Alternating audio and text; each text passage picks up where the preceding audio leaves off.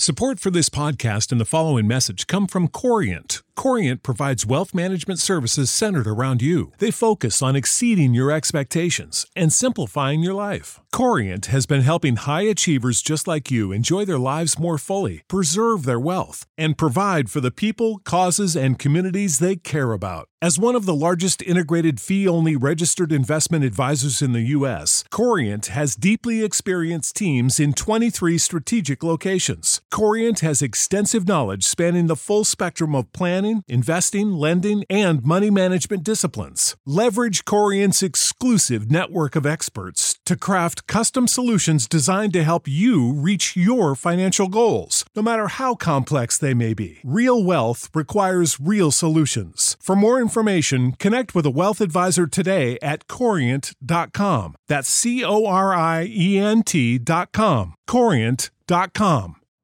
You know how to book flights and hotels. All you're missing is a tool to plan the travel experiences you'll have once you arrive. That's why you need Viator. Book guided tours, activities, excursions, and more in one place to make your trip truly unforgettable. Viator has over 300,000 travel experiences to choose from. Everything from simple tours to extreme adventures and all the niche, interesting stuff in between. So you can plan something that everyone you're traveling with will enjoy. Real traveler reviews give the inside scoop from people who've already been on the experiences you're considering. So you can plan with confidence. Free cancellation helps you plan for the unexpected. And 24/7 customer support means you can travel worry-free. Download the Viator app now and use code Viator10 for 10% off your first booking in the app. Find travel experiences for you. Do more with Viator. Well met, fellow adventurers.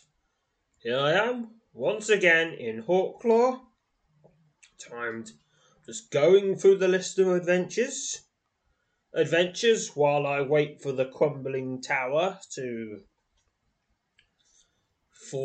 spawn its ogre.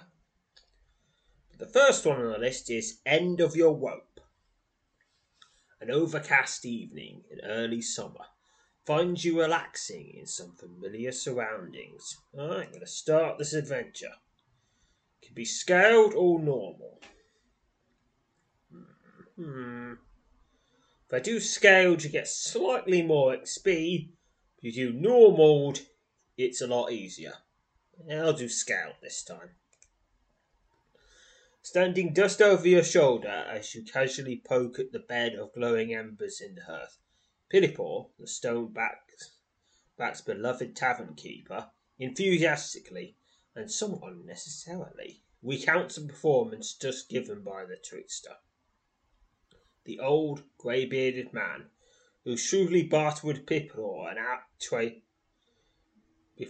trading an hour's worth of his simple but entertaining tricks for a meal and 2 flagons of ale, was well received by the handful of patrons lingering about the tavern's common room on this overcast afternoon in early summer. Don't know which I like best, says Pilipaw, turning to cast an annoyed look at two men taking note of a small leak in the roof. His chair trick or his rope trick? Both were astonishing, of course. I'm glad he stopped by. Hopes to pass away a grey day like this. Like to know the truth, Zoop. Parted with a few more ales, if he'd bargained harder, while fondly recalling the trickster's final act, where a swirling and looping length of rope seemed to take on a life of its own. You're startled to see the very rope in question coiled up in the far corner. Can you imagine him leaving that behind? Says Pilipaw, who apparently has also just taken notice of the rope. He only just left a few minutes ago. Perhaps you'll be kind enough to catch up with him. I'm sure I'll be glad to have it back. There'll be an ale waiting for you when you get back, mind. Not willing to turn down Pilipaw's offer, though you're determined to hold him to his word. You head over to snatch up the rope. Crossing the common room, you glance out through the half-open door and up to the slow churning ceiling of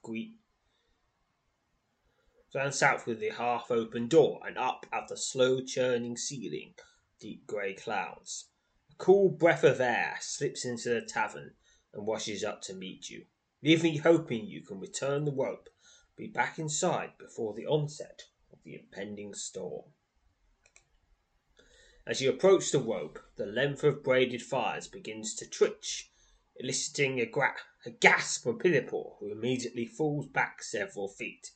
Without further warning, the rope suddenly rises into the air and twists its top end into a large loop. Then, moving with unnerving swiftness, the rope streaks towards you, maneuvering to place the loop over your head. Okay, this is bad. This is bad. Alright, so pick a number. Bonus of 40. 20 from agility, 10 from body, 10 from luck. Gonna get 75 or more, or it will strangle me quite a lot. Probably not to death, because this game tends to avoid. I think there's pretty much only one fail this check and you instantly die thing in the entire game, because they're not fun. Nobody likes no one wants to say stop playing. Here, I'm going to cast a die. If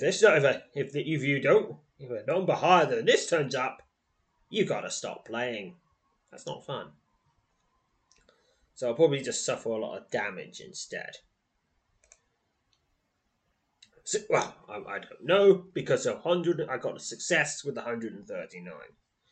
Twisting to the side and ducking down, you narrowly dodge the rope's attempt to cast its looped end over your head. You instinctively assume a defensive stance as the enchanted rope swiftly draws up in front of you. Its opposite end now lashing the air like a whip. With Pilipoor and the other patrons standing back, you defiantly prepare to engage the floating menace alone. I'm fighting the trickster's rope. Begin combat. Now, you can slash up the rope, or you can subdue it. Now, the thing is, if I slash up this rope, I'll have a wizard angry at me. And you don't want to make wizards angry at you. It just tends to be something you want to avoid. Unless you have to fight them anyway. But if you can avoid having a wizard angry at you, you should probably avoid it.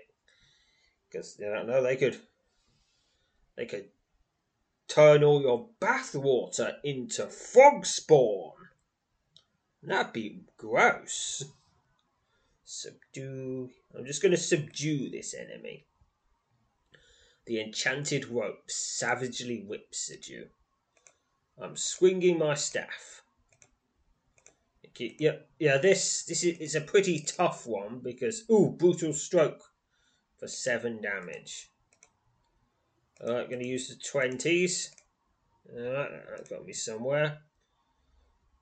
Enchanted rope savagely whips at you, and then a brutal stroke for 8 damage. Now, of course, I'm doing a lot less damage because I'm subduing it. You have subdued your foe. 27 experience. Now I can take this opportunity to heal. The enchanted rope falls into a neatly coiled heap at your feet. However, before you can lean down to examine the curious and deadly piece of rope, it suddenly stirs. You fall back and draw yourself into a combat-ready stance as the coiled rope rises into the air, wreathing wildly. With the tavern's patrons and Pilipoor shouting their encouragement, you bravely hold your ground as the enchanted rope again assails you. How do you even fight a rope? If I wasn't concerned with subduing it, you just chop it into little pieces, but how would I fight it? Just bashing it? Just keep hitting it to be sensible, stupid rope. Alright, I'm gonna I'm going to equip my mace for a little bit of extra stamina points. Of course, raising the MR doesn't do anything because this one is scaled. Alright, I shall subdue this rope also. Well, the same rope again. Okay, I think it's going down quicker now. And it whips savagely out. Yeah, it's got a lot, definitely seems to have a lot less health this time. Brutal stroke for 9 damage, and it's subdued.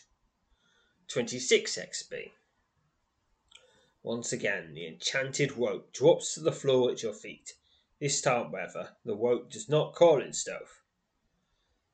Instead, it continues to weave about wildly until you fall back and draw yourself into a combat-ready stance as the coiled rope rises into the air, weaving wildly. With the tavern patrons and Pipplor shouting their encouragement, you bravely hold your ground as the enchanted rope again assails you. So, you are now bravely fighting the trickster's rope.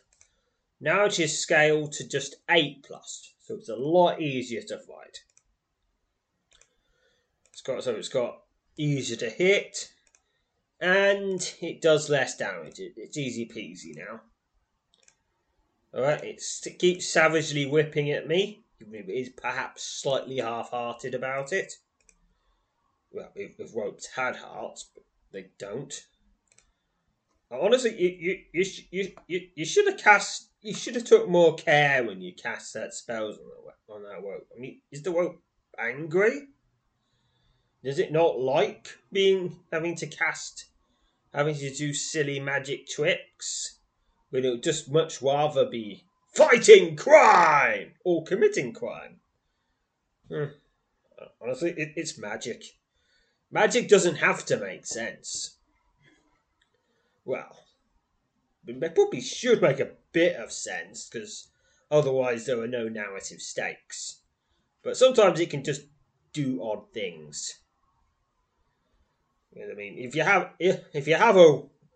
have a type of novel where magic can do anything at any time, then the plot becomes arbitrary. Oh yeah.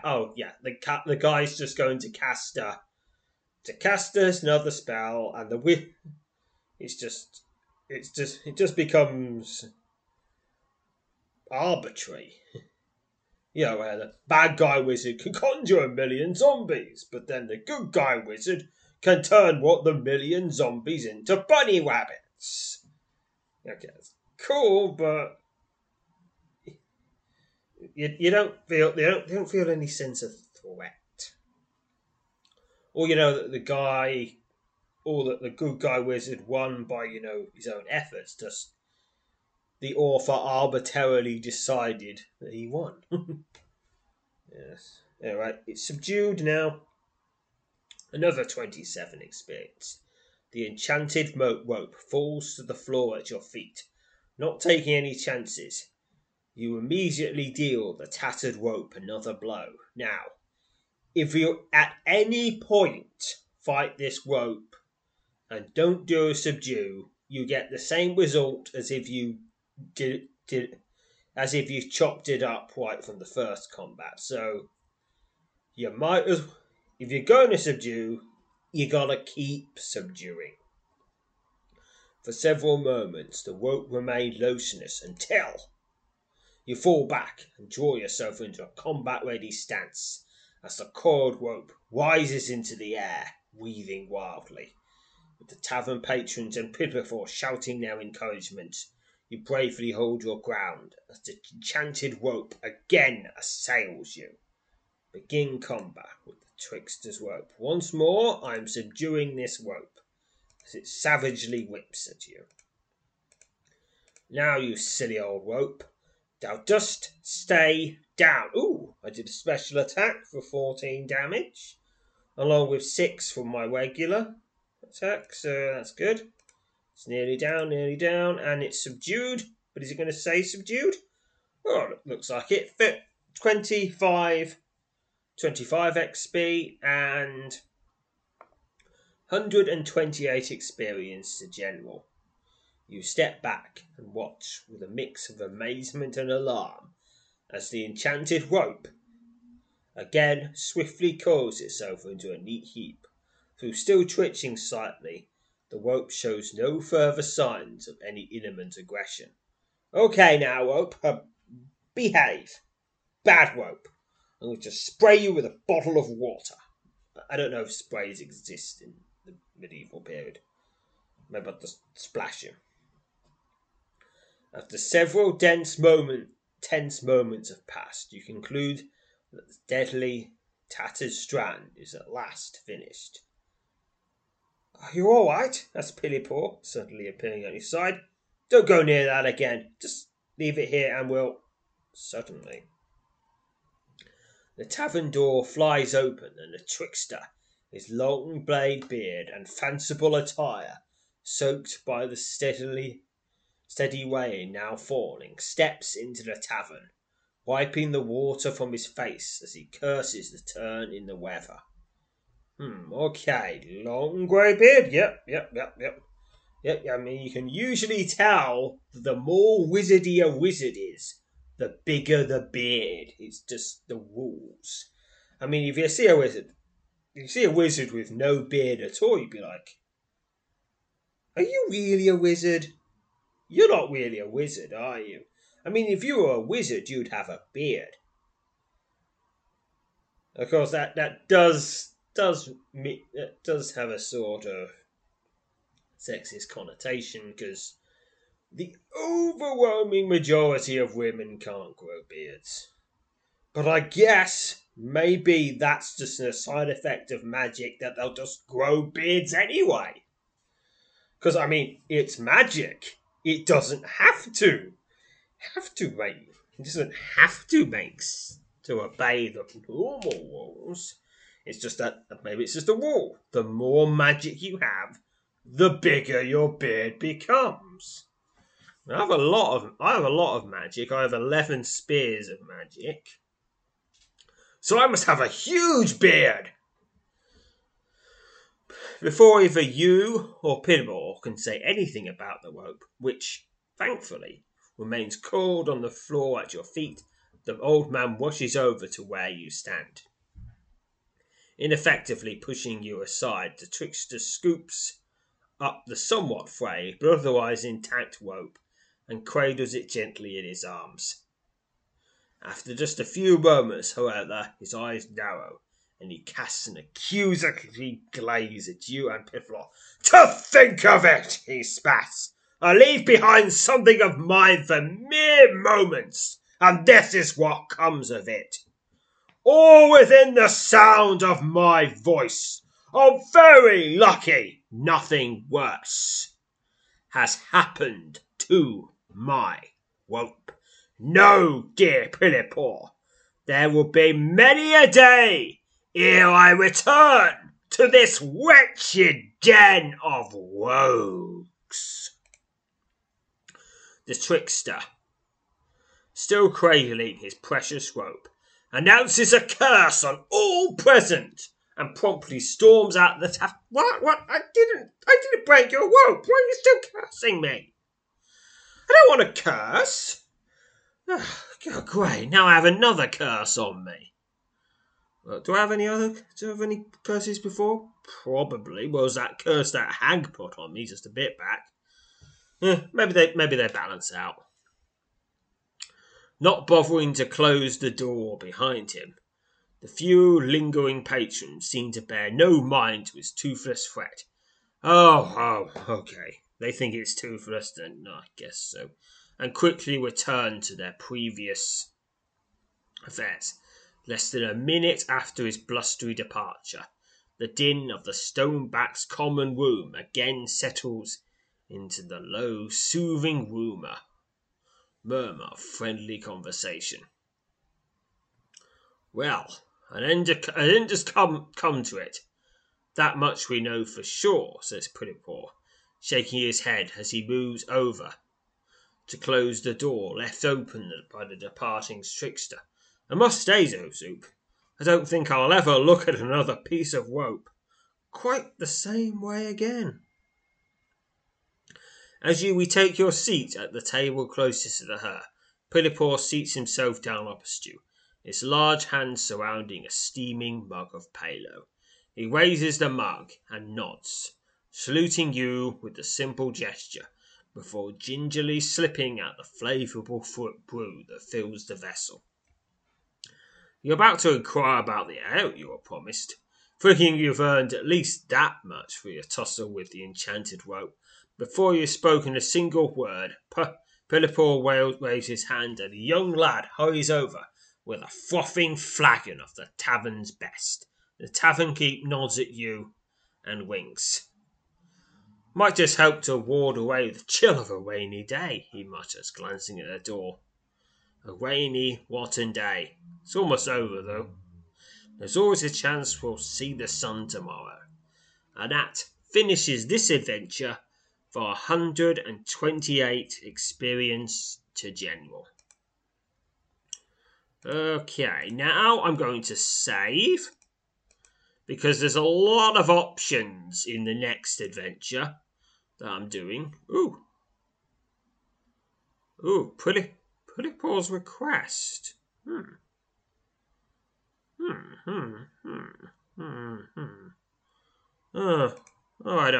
I didn't think this one took it here. I'm going to have to update the wiki with that. No, I've already done it earlier. Me or someone else. I think it was me. Alright, Pilipor's request. Pilipor's unexpected request catches you completely off guard. Alright, we'll start this adventure then. And so begins Pilipor's request. A frigid, late autumn wind rattles the tavern's shattered windows. Though above the boisterous din that fills the stoneback, it is only dust barely noticeable. Pilipor, his arms laden with firewood, strides past the table at which you've taken up residence, pausing to say he has something to discuss with you. I'll be back in a moment, he says. Don't go wandering away just yet. As the tavern keep bustles off towards the fireplace with an armload of fuel, you turn your attention to the vessel resting before you on the edge of the table. A vessel filled with ale or paleo. Which could it be? I'm going for paleo.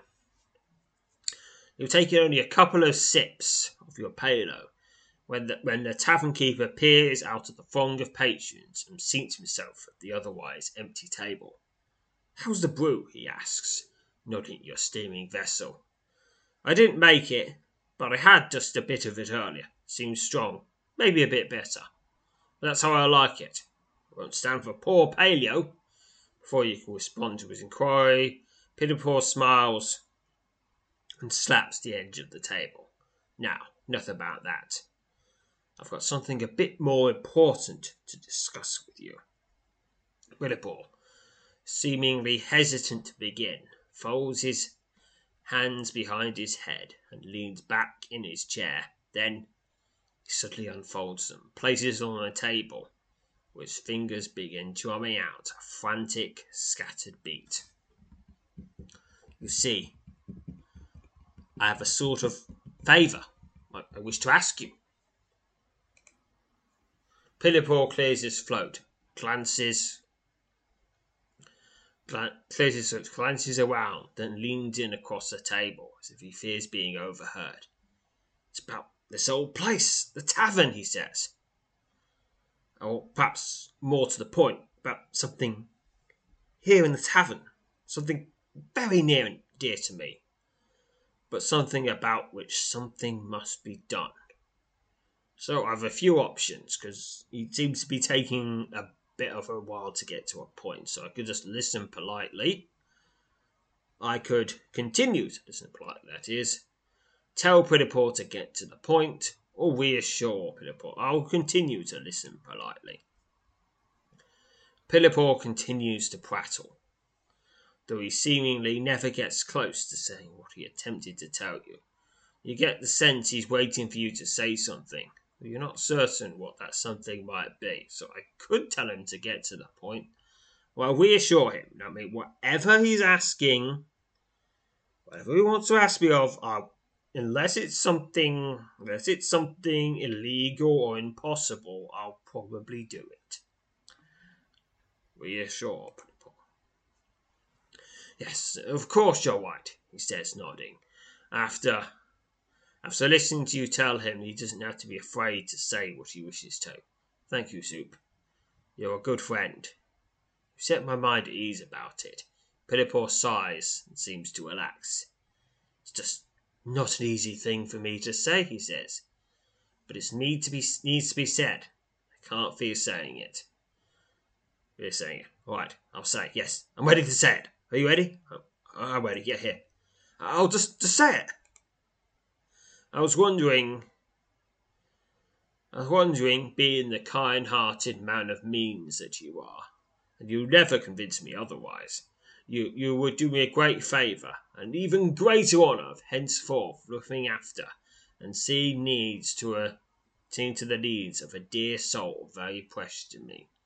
But those time within these walls must at last, out of great necessity, be made short as possible.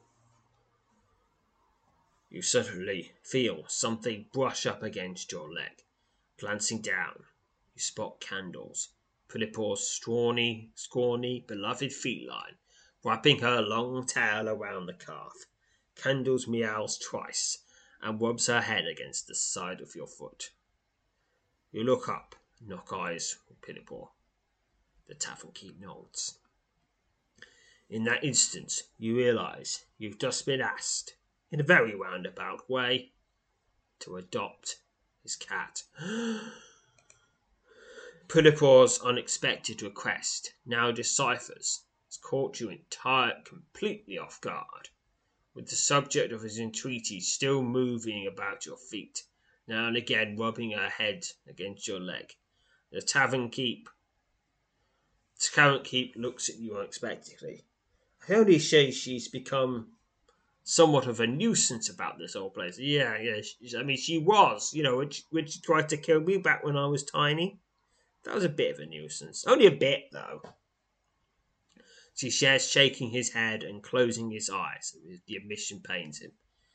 Nipping patrons, snatching at their belongings, and any number of other undesirable sorts of things. She needs peace and quiet. Some place she can roam and explore without folk tripping over her, cursing at her. Punipo places his hands flat on the table and sighs. I don't know what else you've got roaming the halls of Great Ledge House, he says, but I'm willing to major you haven't a noble beast like Candles. What do you say to it, my friend? Could you see to giving old Candles the home she deserves? She and I would be forever in your debt. Now, I can agree to adopt Candles. I could theoretically politely decline, but no, I'm not. Obviously, I'm going to adopt Candles. I mean, can't leave. I mean, Pippo is my friend, and Candles is also my friend, with that one exception of that time she tried to eat me. But you know what? A lot of things try to eat me, and I can't. If I go around holding a grudge against everything that tries to eat me, I'll never get anything done. So, yep, adopt Candles. Punipo exhales loudly and slumps back in his chair when you tell him that you will gladly adopt his beloved cat.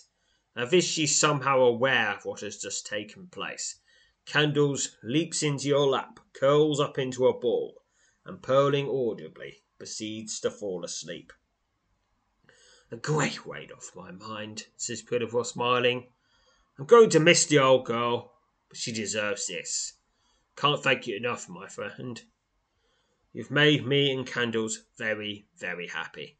Come, let's make the proper arrangements. Cradling Candles in your arms. Pet the cat. You follow Punipo into a room at the back of the cavern. There, There she directs you to a wooden cage set upon a cluttered table. He tells you have the cage built specifically for holding Candles, who has never before had a reason to make use of it. That should suffice for your journey to your new home, she says, affectionately rubbing Candle's sleek, slender face.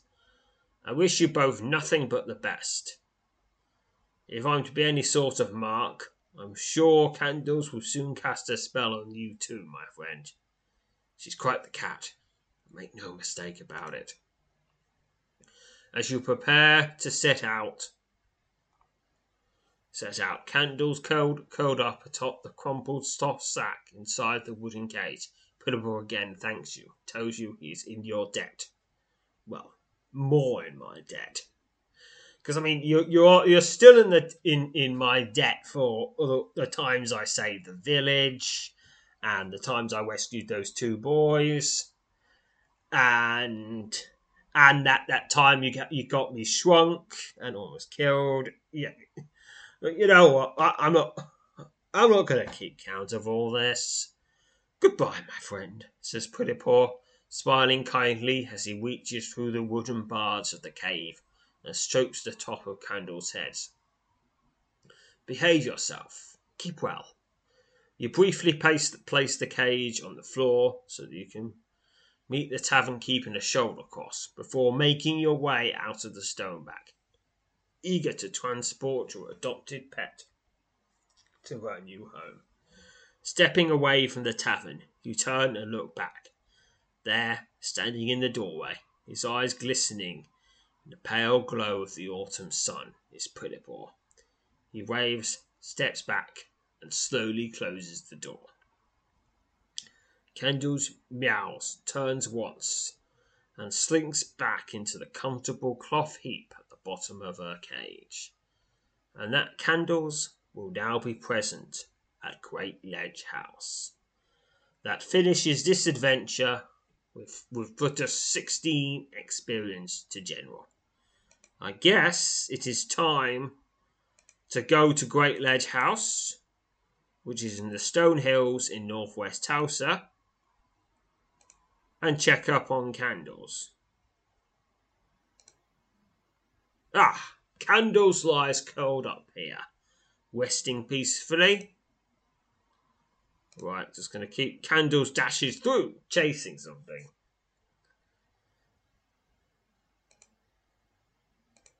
Okay, looking at the storage room.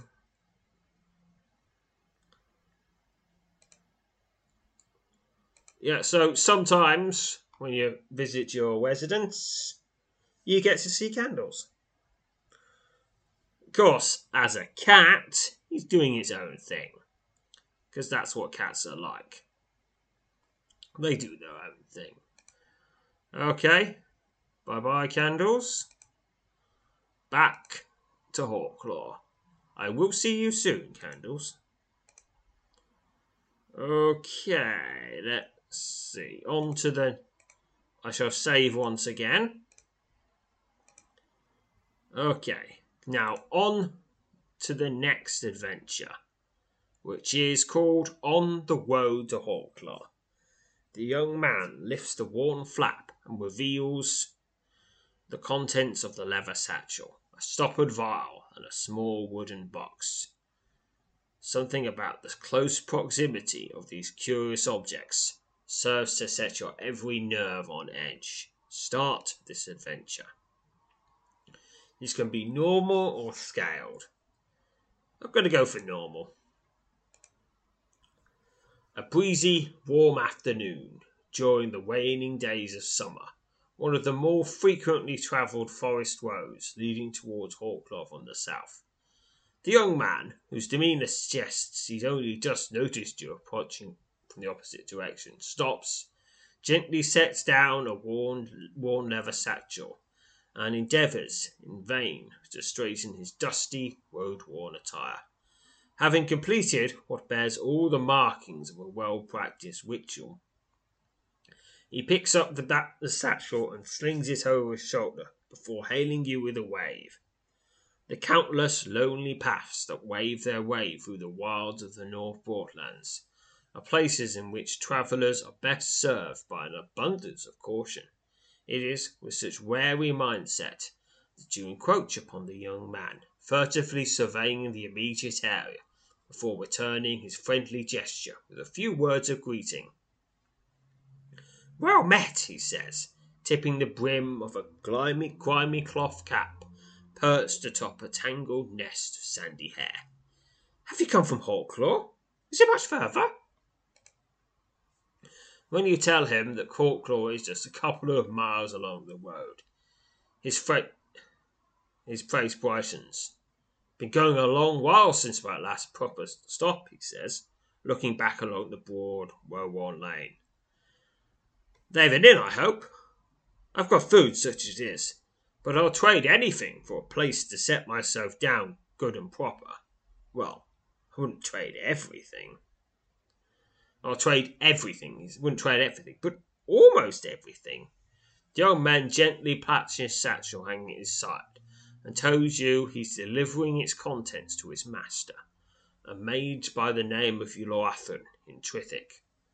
Uncertain as to why he chose to reveal so much to someone he's just met, you content yourself to listen as he continues to speak. "And to meet the stage in Hawklaw and take it to Trithik," he says, still patting the side of his satchel. "I hope the ride aboard the coach isn't as jolting as I might dare to imagine. What's in this bag can't stand all too many bumps and jolts. It's partly the reason I've been moving along on foot ever since I got off the last coach somewhere south, a little village called Turnwalk." You're beginning to wonder just how long the young man will continue to talk, and how much about his affairs he may ultimately reveal, when he suddenly bows and introduces himself as Penmurn Trucan, apprentice to Ulothan of Seer. You appreciate the introduction, and he bows. "Have you heard of Ulothan?" "No. He's a great mage. Perhaps among the best our age has ever known," he says, beaming, unable to disguise the admiration he holds for his master. "In fact, I'm carrying the two components for one of his latest experiments to him. That's what's in the bag. It's very unpredictable, highly volatile. But all is well as long as the components don't mix with each other." As Puliform continues to talk, babbling on at what quickly becomes a dizzying clip, you begin to realize he's desperately waiting for you to inquire about the magical components to which he's more than once alluded. So I've got a few options here. I can ask him about the component he's carrying, tell him he should be more wary of strangers, because I could have been a bandit and I could have just took those items and tried to sell them back to your slan or a rival mage, or done something, or just bid him farewell and be on my way. Now that the third one will just end the quest with the smallest rewards. Not to do that. Tell him he should be more wary of strangers. Your words of warning, to delivered in what you hope comes across in a non-insulting manner, seems to resonate with Pufflum. The young mage's apprentice nods and tells you he should perhaps be more selective about what he says, with whom he shares it, believing you've done your bit of good, and hoping it will serve him well as he continues in travel. You sense he's waiting for you to inquire about the magical component he's carrying. "Okay, I'll ask." A satisfied smile spreads upon Pufflum's face. The young man promptly repeats that he's carrying 2 components for one of the master's latest magical experiments. He tells you the first component is an extremely volatile potion, and the second is a box containing 4 shrunken armored scavengers. The potion contains a powerful essence of growth, he says with unmistakable pride. It will, if the upcoming experiment goes well, return the 4 beetles to their rightful size. I'm certain we won't be performing the experiment indoors. Only work on the shrunk beetles, nothing else. Oh, pity. Well, I guess, yeah. Honestly, which makes this mage more responsible than 99% of people who have ever made a growth potion. Probably 99.9%. In fiction. No one has ever made one in real life because they break so much laws of physics. But care must still be taken. Your curiosity now sufficiently piqued, you ask Prepham if you can have a look at your components. Without hesitation, he nods and steps closer, his hand moving closer to the flap of his leather satchel. You watch as he struggles with a pair of thick straps that hold fast the satchel's flap. After repeatedly changing tactics, he manages to loosen the strap sufficiently, allowing him to open the bag. The young man lifts the worn flap and reveals the contents of the leather satchel. A stoppered box, filled to the top with a cloudy blue liquid, and a small wooden box.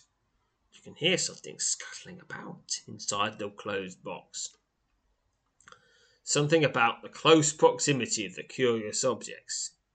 Items which Prepham indicated should not mix with one another serves to set your every nerve on edge. It's that precise moment, as your eyes dart back and forth between the vial and the box, that you notice the crack.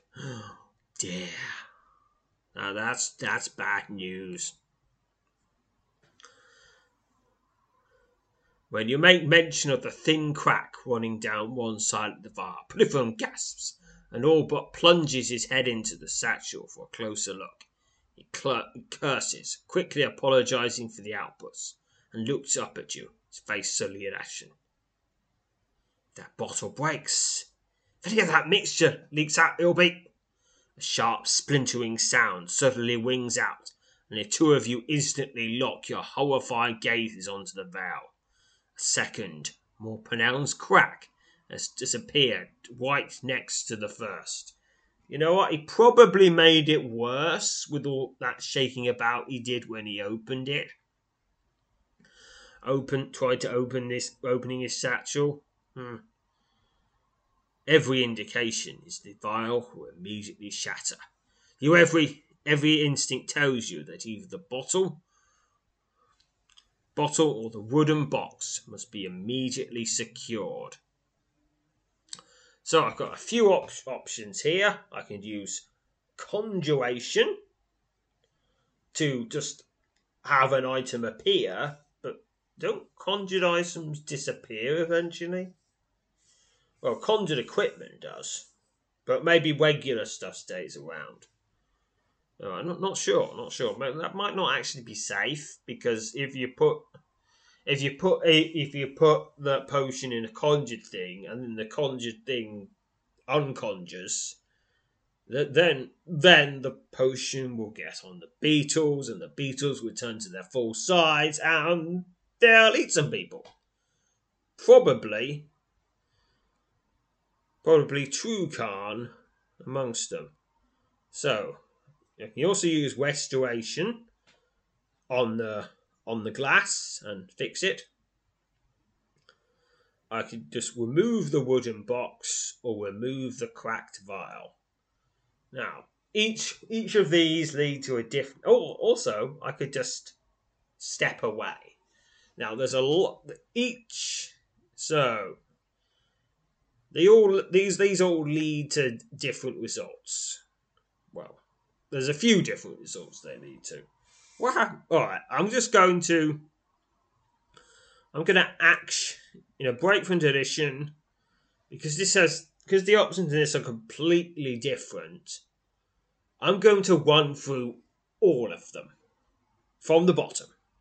Step away. With no desire to further complicate an already dangerous situation, you quickly step away from Pfefferman as the young man stares down at the open satchel with a horrified look on his face. Suddenly, a sharp, splintering sound rises into the air. The vial has shattered.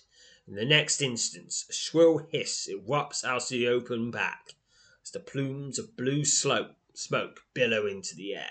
Pettiform drops the satchel and staggers back, his hands waving wildly in a desperate attempt to clear away the thick, pungent smoke, as 4 large, ominous shapes begin to appear within the pile of blue vapour. You instinctively rush to the young man's side. Pettiform shrieks in terror and falls back as the first of the dark shapes emerge from the dissipating cloud of blue smoke. A massive armoured scavenger. Well, the experiment worked. The potion touched the armoured scavengers, and they returned to their full size. Easily the size of a bear, scuttles out of the churning blue vapour and stares at you. Ordering the young man to stay behind you, you boldly hold your ground against the giant beetle. Begin combat. Unfortunately, my only option is to slay it, because you can't really, and we can't subdue it, and we can't shrink it down again, because neither of us are master mages of shrinkology. So I'll just fight it aggressively. The massive beetle thrusts its deadly horn at you, keeps thrusting, and I keep bashing. And it is slain. Sorry, Pelfman. They're not supposed to grow to that size, screams Prefirm as the second of the 4 massive armoured scavengers rushes out of the smoke and attacks, its form thrusting wildly into the air. They're only supposed to return to their normal size. It's another massive armoured scavenger. Massive beetle thrusts its deadly horn at you. Bash, bash, bash, bash, bash. Fortunately, I am quite skilled with fighting giant beetles. Because, I haven't been there. Eventually, that file would have shattered. And you had just been walking along going...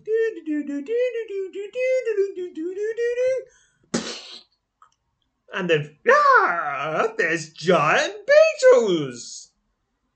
Oh, bugger. And now I am dead! Shouting for Priffin to stay back, you move forward and meet the third of the giant armoured scavengers, just as the last wisp of blue smoke scatter away on the breeze. Begin combat. The massive beetle thrusts its deadly horn at you. It savagely gores me for 17 damage. Apparently they're bigger than they should be. Another 38 XP. The last of the massive grey-shelled beetles charges you and attacks, its horn nearly running you through as you narrowly dodge the first of its deadly thrusts. Begin combat. Savagely gored for 14 damage as it thrusts its deadly horn. Savage gored again, and it is slain. 38 experience for the 4th time. The oozing remains of the giant armoured scavengers lie strewn about the road. Pilifram stares in grim disbelief at the grim result of your handiwork as he picks a careful path through the carcasses of the slain beetles. Well, that's about all there is to that, he says, managing to smile. You saved my life, Soup. Perhaps it would have been better if those things had gotten me. What's left for me now? How could I show up empty-handed in Twithick? Yotham will be done with me. There are many others clamoring to become his apprentice. I'm finished. Unmistakenly forlorn, the young man strolls over to where the empty satchel rests on the road and picks it up. He turns the bag over several times before casting it aside and sighing, "Okay, I'm not liking this timeline. Not liking it at all. Not going to be able to explain my way out of this one," he says. "I could almost bring myself to try. There's no point in it. I failed. Completely failed. Ruin!"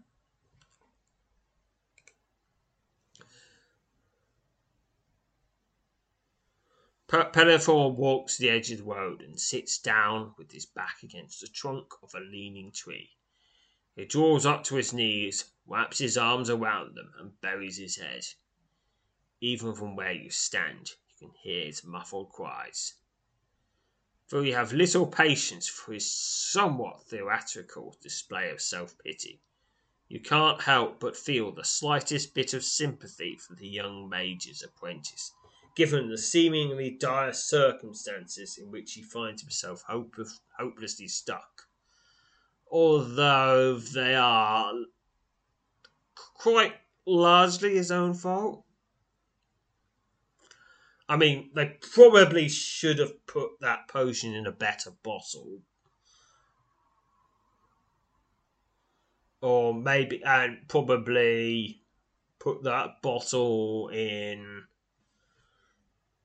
some sort of leather thing, so have a couple of layers, have fail safes. Maybe not a glass bottle, because glass can shatter. Maybe something metal. Metal would work, because metal, if you bulk metal and it gets deformed, it still works. But so leather, or just carefully leather, maybe some sort of. Oh, so there's other things. I probably wouldn't put some. I probably wouldn't put some liquid thing that I'm travelling over bumpy roads for a long distance in a glass bottle. Not unless I had a lot of padding. A lot of padding. But you can't have a lot of padding because he's carrying it himself. Yes, I would put it in something else, that potion. Oh, I mean, this is a magic world, so there's plenty of options. Despite the fact that his own carelessness would ultimately led to the unfortunate events that unfolded here, you wonder if there's a course of action that you might be able to suggest to him. So, I now have 3 options. Suggest he tell Yortham the truth. Suggest he tell Yortham he was robbed. Or just leave him to figure it out on his own. I'm going to have to suggest he tell the truth. Because amongst other things, that mage might know divination. And may well be able to figure out if he was lying anyway. Your suggestion seems to resonate with Puffin. The young mage nods as you tell him that Yortham is almost certain to count honesty among the traits he desires in a suitable apprentice.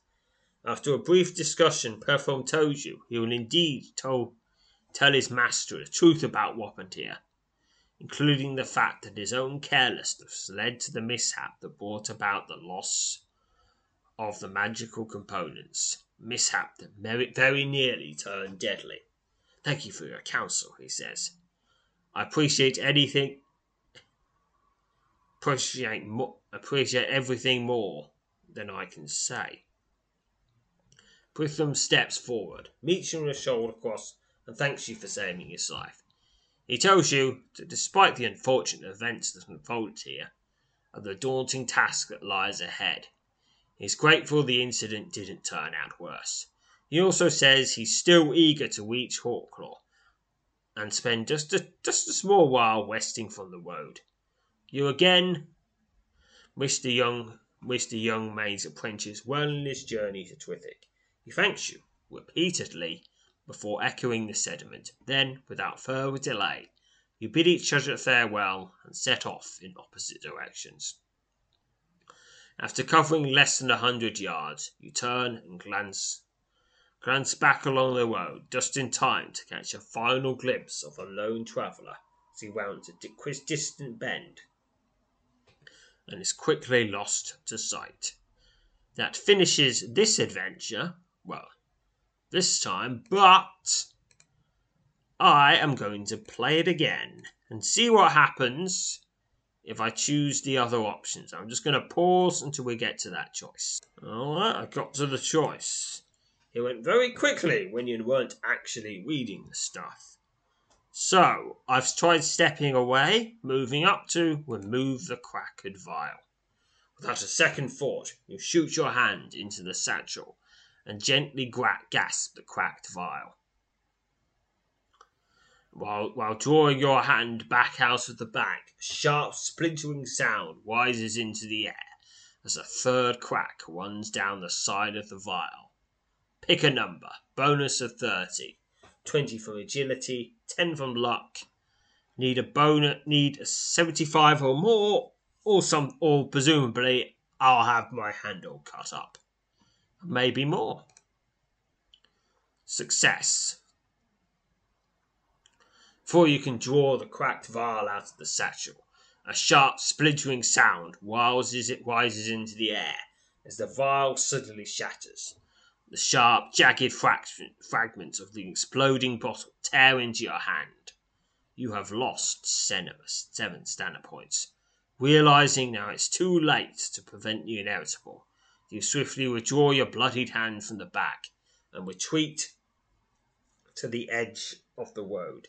In the next instant, a shrill hiss erupts out of the open bag as the plumes of blue smoke bellow into the air. Griffin drops the satchel and staggers back, his hands waving wildly in a desperate attempt to clear away the thick, pungent smoke. As large, dark, ominous shapes begin to appear within the pall of blue vapour, you instinctively rush to the young man's side. And that was when I succeeded. I don't know what would happen if we fail. I do, actually. But you don't. Yeah, now we're back to fighting these armoured scavengers. Okay. Oh, you can't quit when there's a combat on the screen. I think that's just a rule. It's just a rule they have, presumably, so you don't. So you don't just take advantage in some way. Okay. I'm just now. I wonder what will happen if you fail that check. Well, I'm just going to keep playing and doing that check again until we get the fail result. I found out what happens if you fail. You die. You die so quickly that I can't even read the text that describes what happens when you die. Which is a pity, because I would like to read it. But that's just how it goes. Okay, well, now I'm going to... Okay. Grabbing for the shattering sharp glass bottle that's going to break into sharp fragments. Not a good idea. I'm going to try the other options once we get to them again. Now I'm going to remove the wooden box. Without a second thought, you shoot your hand into the satchel and grasp the wooden box. While drawing your hand out of the bag, a sharp, splintering sound rises into the air as a third crack runs down the side of the vial. Now, the only question is, can I get the box out of there in time? Pick a number. Bonus of 30. 20 from agility, 10 from luck. Need 75 or more to get those to get those beetles out of the way before they become ginormous. And if they become ginormous, I'll have to fight them. Failure.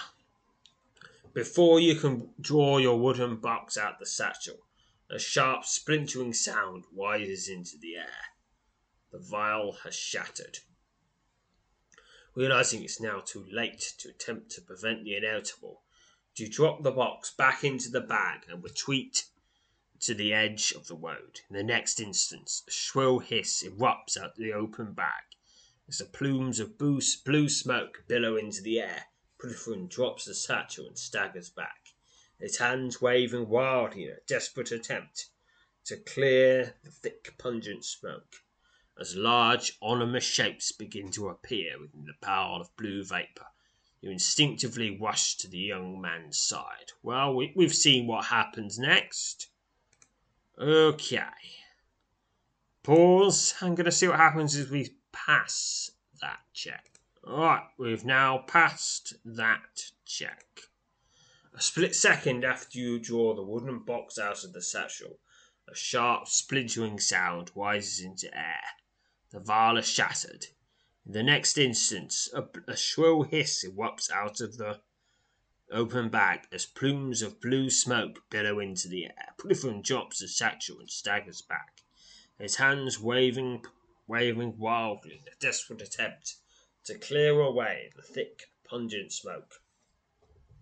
You swiftly retreat from the expanding cloud, realizing you must not allow it to make contact with the wooden box now clutched in your hand. Nearly a full minute later, when the pile of smoke has completely dissipated, Puddifin collects his satchel, discards the shards of the broken vial, and moves over to you. Puddifin arrives at your side, and you hand him the wooden box. He briefly opens it, revealing the 4 miniature armoured scavengers scuttling about within, before clapping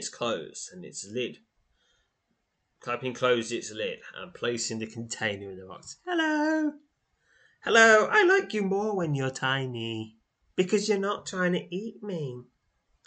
None of this would have come to pass if I just put the box in my pocket. Pocket in the first place, he says, frowning and shaking his head. For several moments he remains silent. Well, that's about all there is to that, he says, managing a smile. You probably saved my life, Soup, but perhaps it would have been better if something had happened to me. What's left for me now? How can I show up empty-handed to Twithick? I've still got the beetles, but they're hardly as important as the potion. Yithon will be done with me. There are many others clamouring to become his apprentice. I'm finished. Unmistakably forlorn, the young man turned his eyes skyward and sighs. Not going to be able to explain my way out of this one, he says. I could almost bring myself to try. There's no point in it. I failed. Completely failed. Ruin. No. You've only almost completely failed. Almost completely failed. You got teeny bit of success.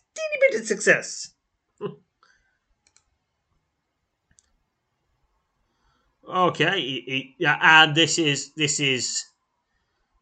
back to the sad Puddifin bit. Alright, well, since I'm here, I might as well see what happens if I suggest you tell Puddifin he was robbed. At first, Puddifin seems hesitant to entertain your notion.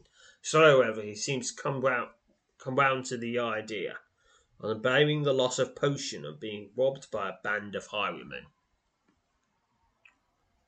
He also suggests, just to ease his conscience, that he might be best served by giving Yotham a true account of what happened, but he quickly misses the notion.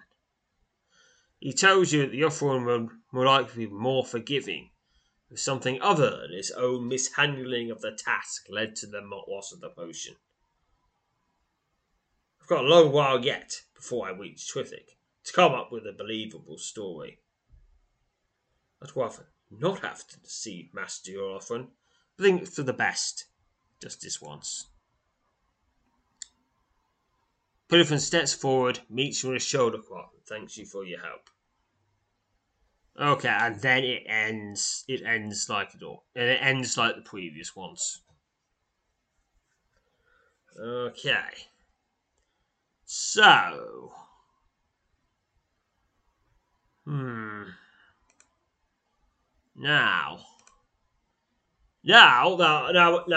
I've gone from abrupt failure, super duper failure, mostly failure.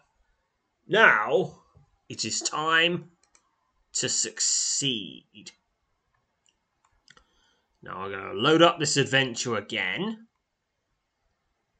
On the road to Hawklaw, just rush through all the things, meet the guy. You can show the components. There's a crack.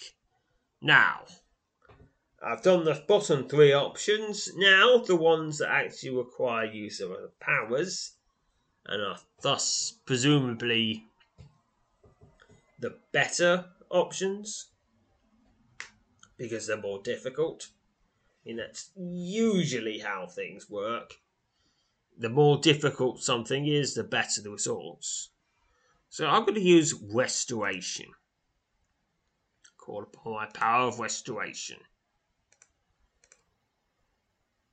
It succeeded. 8 XP to Restoration. You hurriedly channel your power of Restoration and focus it on the cracked vial resting at the bottom of the satchel. First, nothing appears to happen.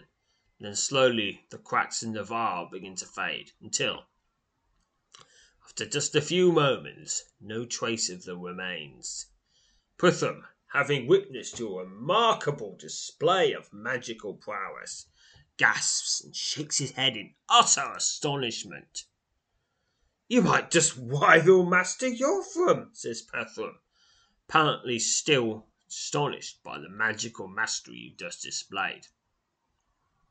That's beyond most anything I've seen in a long time.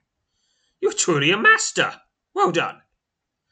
When you tell Pritham that it might prove wise to acquire another bag in Hawklaw, in which to carry either the potion or the box of shrunken armoured scavengers, the young man is quick to agree. And also padding around the bottle. Lots and lots of padding. Lots of it. Lots and lots. Just wrap it around with lots and lots of fabric.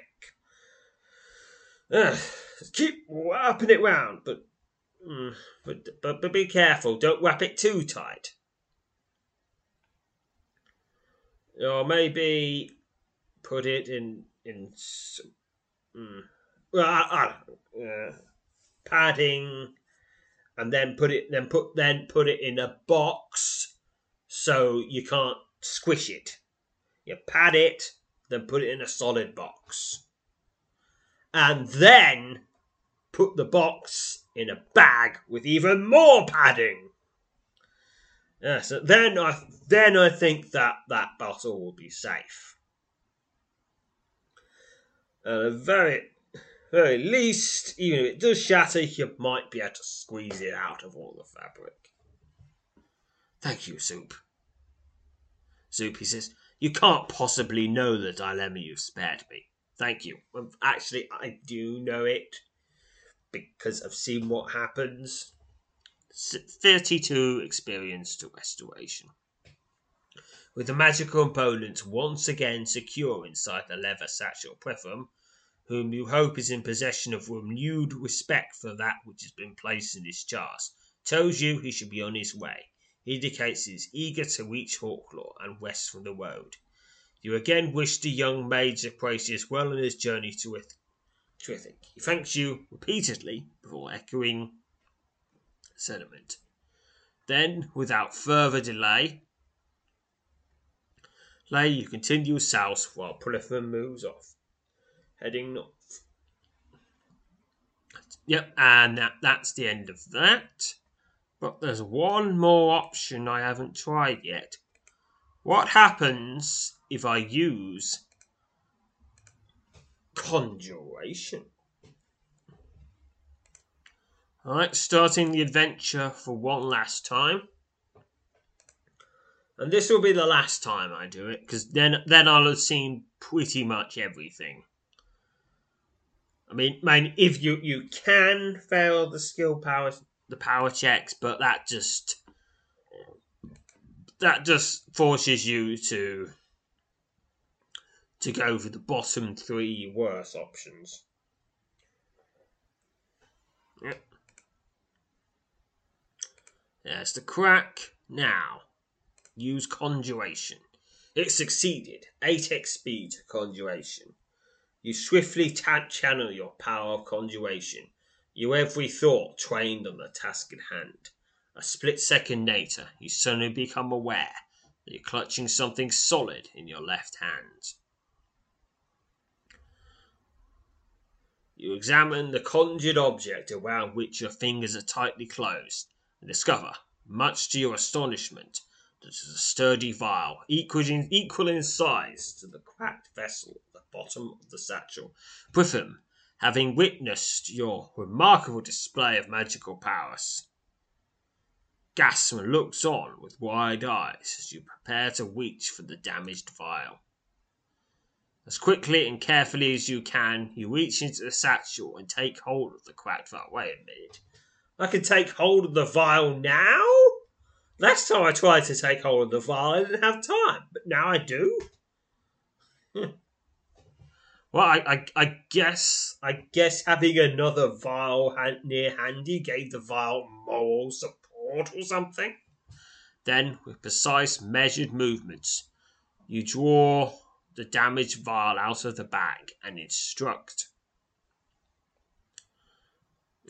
Parfait to unstop it. The young apprentice, his hands trembling, does as you ask, then watches with bated breath as you carefully begin pouring the blue potion into the newly conjured vessel. After several tense moments, the transfer is complete. Pretham steps in and stoppers the vial, securing the volatile mixture in its new container. You might just rival Master Eurofon, says Pretham, apparently still astonished at the magical mastery you've just displayed. That was beyond most anything I've seen in a long time.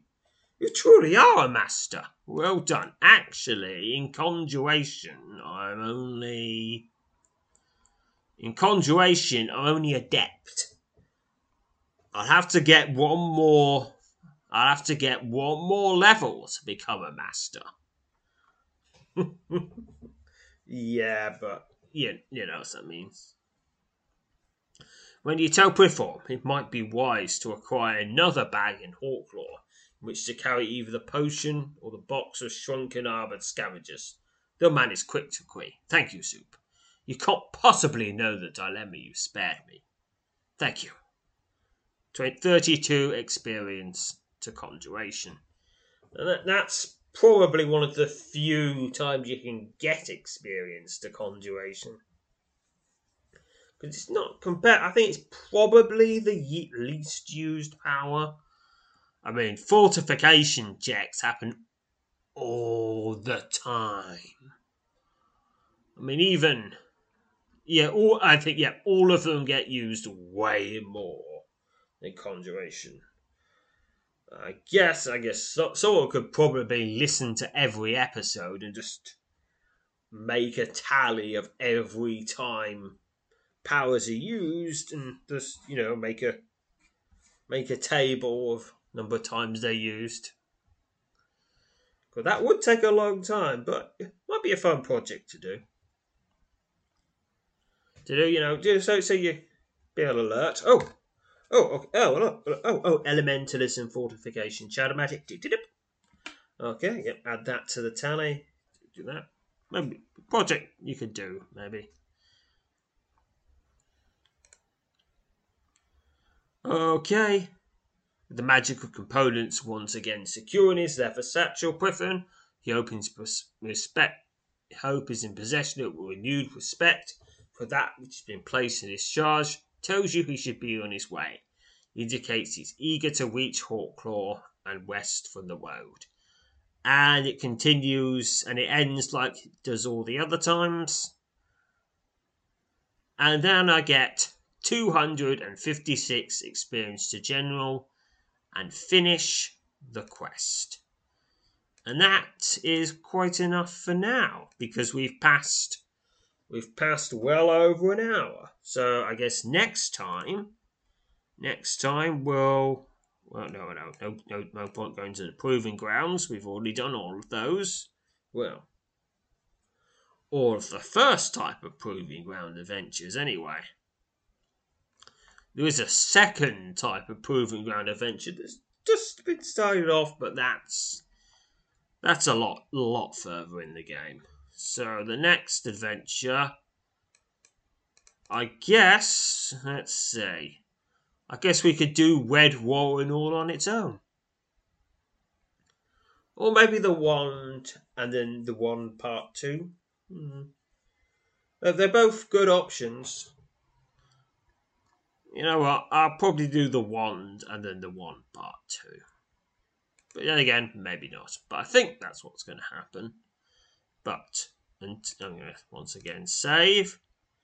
But until then, whatever it is we end up doing, farewell, fellow adventurers. Support for this podcast and the following message come from Corient. Corient provides wealth management services centered around you. They focus on exceeding your expectations and simplifying your life. Corient has been helping high achievers just like you enjoy their lives more fully, preserve their wealth, and provide for the people, causes, and communities they care about. As one of the largest integrated fee-only registered investment advisors in the U.S., Corient has deeply experienced teams in 23 strategic locations. Corient has extensive knowledge spanning the full spectrum of planning, investing, lending, and money management disciplines. Leverage Corient's exclusive network of experts to craft custom solutions designed to help you reach your financial goals, no matter how complex they may be. Real wealth requires real solutions. For more information, connect with a wealth advisor today at Corient.com. That's Corient.com. Corient.com.